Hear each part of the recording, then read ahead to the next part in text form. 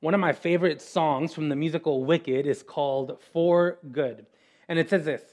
It says, I've heard it said that people come into our lives for a reason, bringing something we must learn, and we are led to those who help us to grow if we let them, and we help them in return.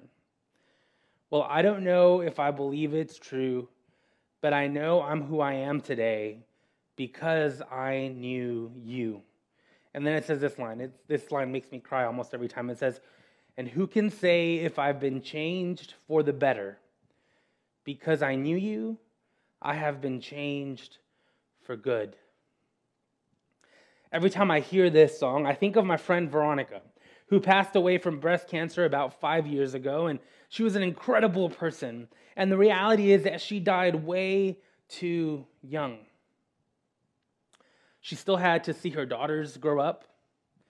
She still had many anniversaries to celebrate with her husband.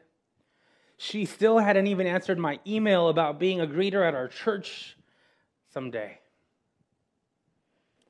Veronica wasn't supposed to die. And ever since she passed away, every time I hear the lyrics to this song, and who can say if I've been changed for the better? Because I knew her, I have been changed for good. Have you ever lost someone? Maybe it was due to health issues, cancer, COVID, a heart attack.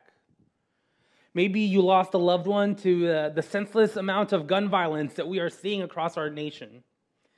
Maybe you lost a loved one to suicide or depression or anxiety. Have you ever lost someone?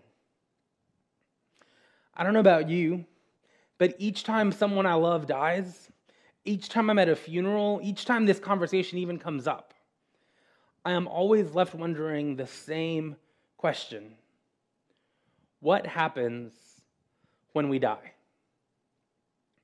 Now, let me give you a couple of possible answers to that question.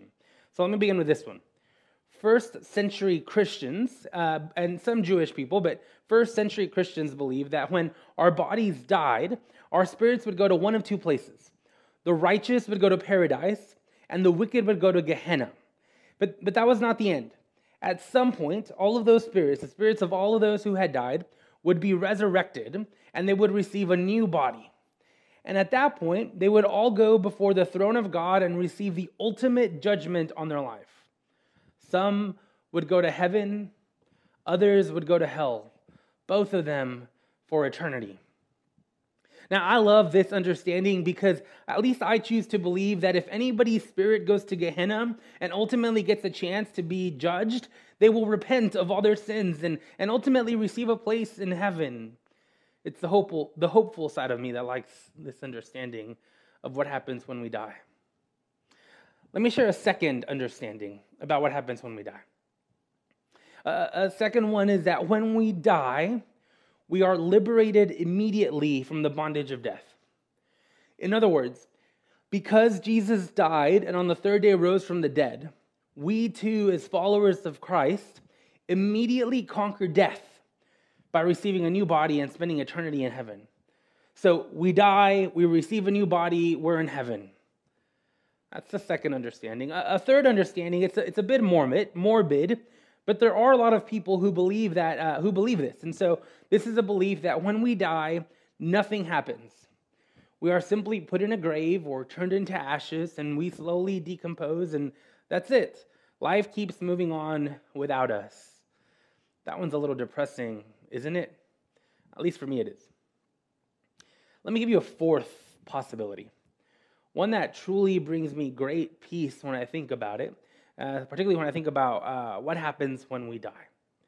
So there's a story of a doctor who arrives to visit a patient of his. And the doctor had brought his dog with him, so when he arrived at the patient's home, he left the dog outside while he went inside and visited with his patient. So the doctor sat down beside the man, he took his vital signs, and then he told the man that he looked at him and he said, the end is near for you. And the man asked, Doc, what is death like? What's on the other side? At that moment, the doctor's dog began to whimper and scratch at the front door. And the doctor looked at his patient and he said, "Do you hear that? That's my dog. He's never been in your house. He doesn't know what it's like in here. What he knows is that his master is on the other side of that door.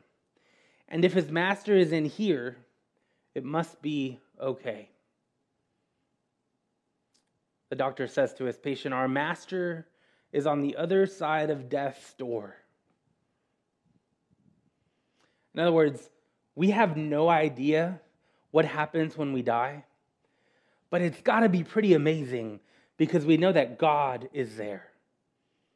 I love this understanding and this view of what happens when we die. 1 Corinthians chapter 2, verse 9, it says this about heaven someday. It says, "God has prepared things for those who love him that no eye has seen or ear has heard or that haven't crossed the mind of any human being." Now, in other words, the most beautiful idea that you and I can come up with regarding what happens when we die simply pales in comparison to what actually awaits us after death. See, I am convinced that despite the pain of losing someone, they are in a better place. A place that is so good, I can't even begin to describe it, much less imagine it. And someday, I will be reunited with each and every one of them in that place. But look, ultimately, let me level with you. We don't have a great deal of details about what heaven looks like or what really happens when we die. Adam Hamilton, he's a pastor in Kansas City. He says this. He says, "Whatever words we find in Scripture about pearly gates and streets of gold are simply ways of saying that if you take the most beautiful things on this earth, heaven is more glorious." What happens when we die? I don't know. But I do know that because of each person that has died, all far too soon, I have been changed for the better.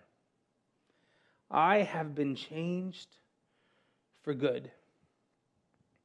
And there will be a day when we meet again in a place that is far more beautiful and far more amazing than the best things that I can imagine here on this earth. I may not be able to give you details, but friends, what happens when we die?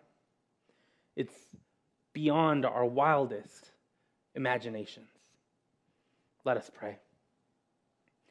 Gracious and loving God, I give you thanks for who you are, for your love for us. And God, I give you thanks. And I pray that our hearts may be filled, full of your peace, knowing and trusting that when we die, God, it's bigger and better and more amazing than we can even begin to imagine. So as we grieve here the loss of our loved ones, give us peace knowing that they are in that place. And give us peace also knowing that one day we too will join them. Amen.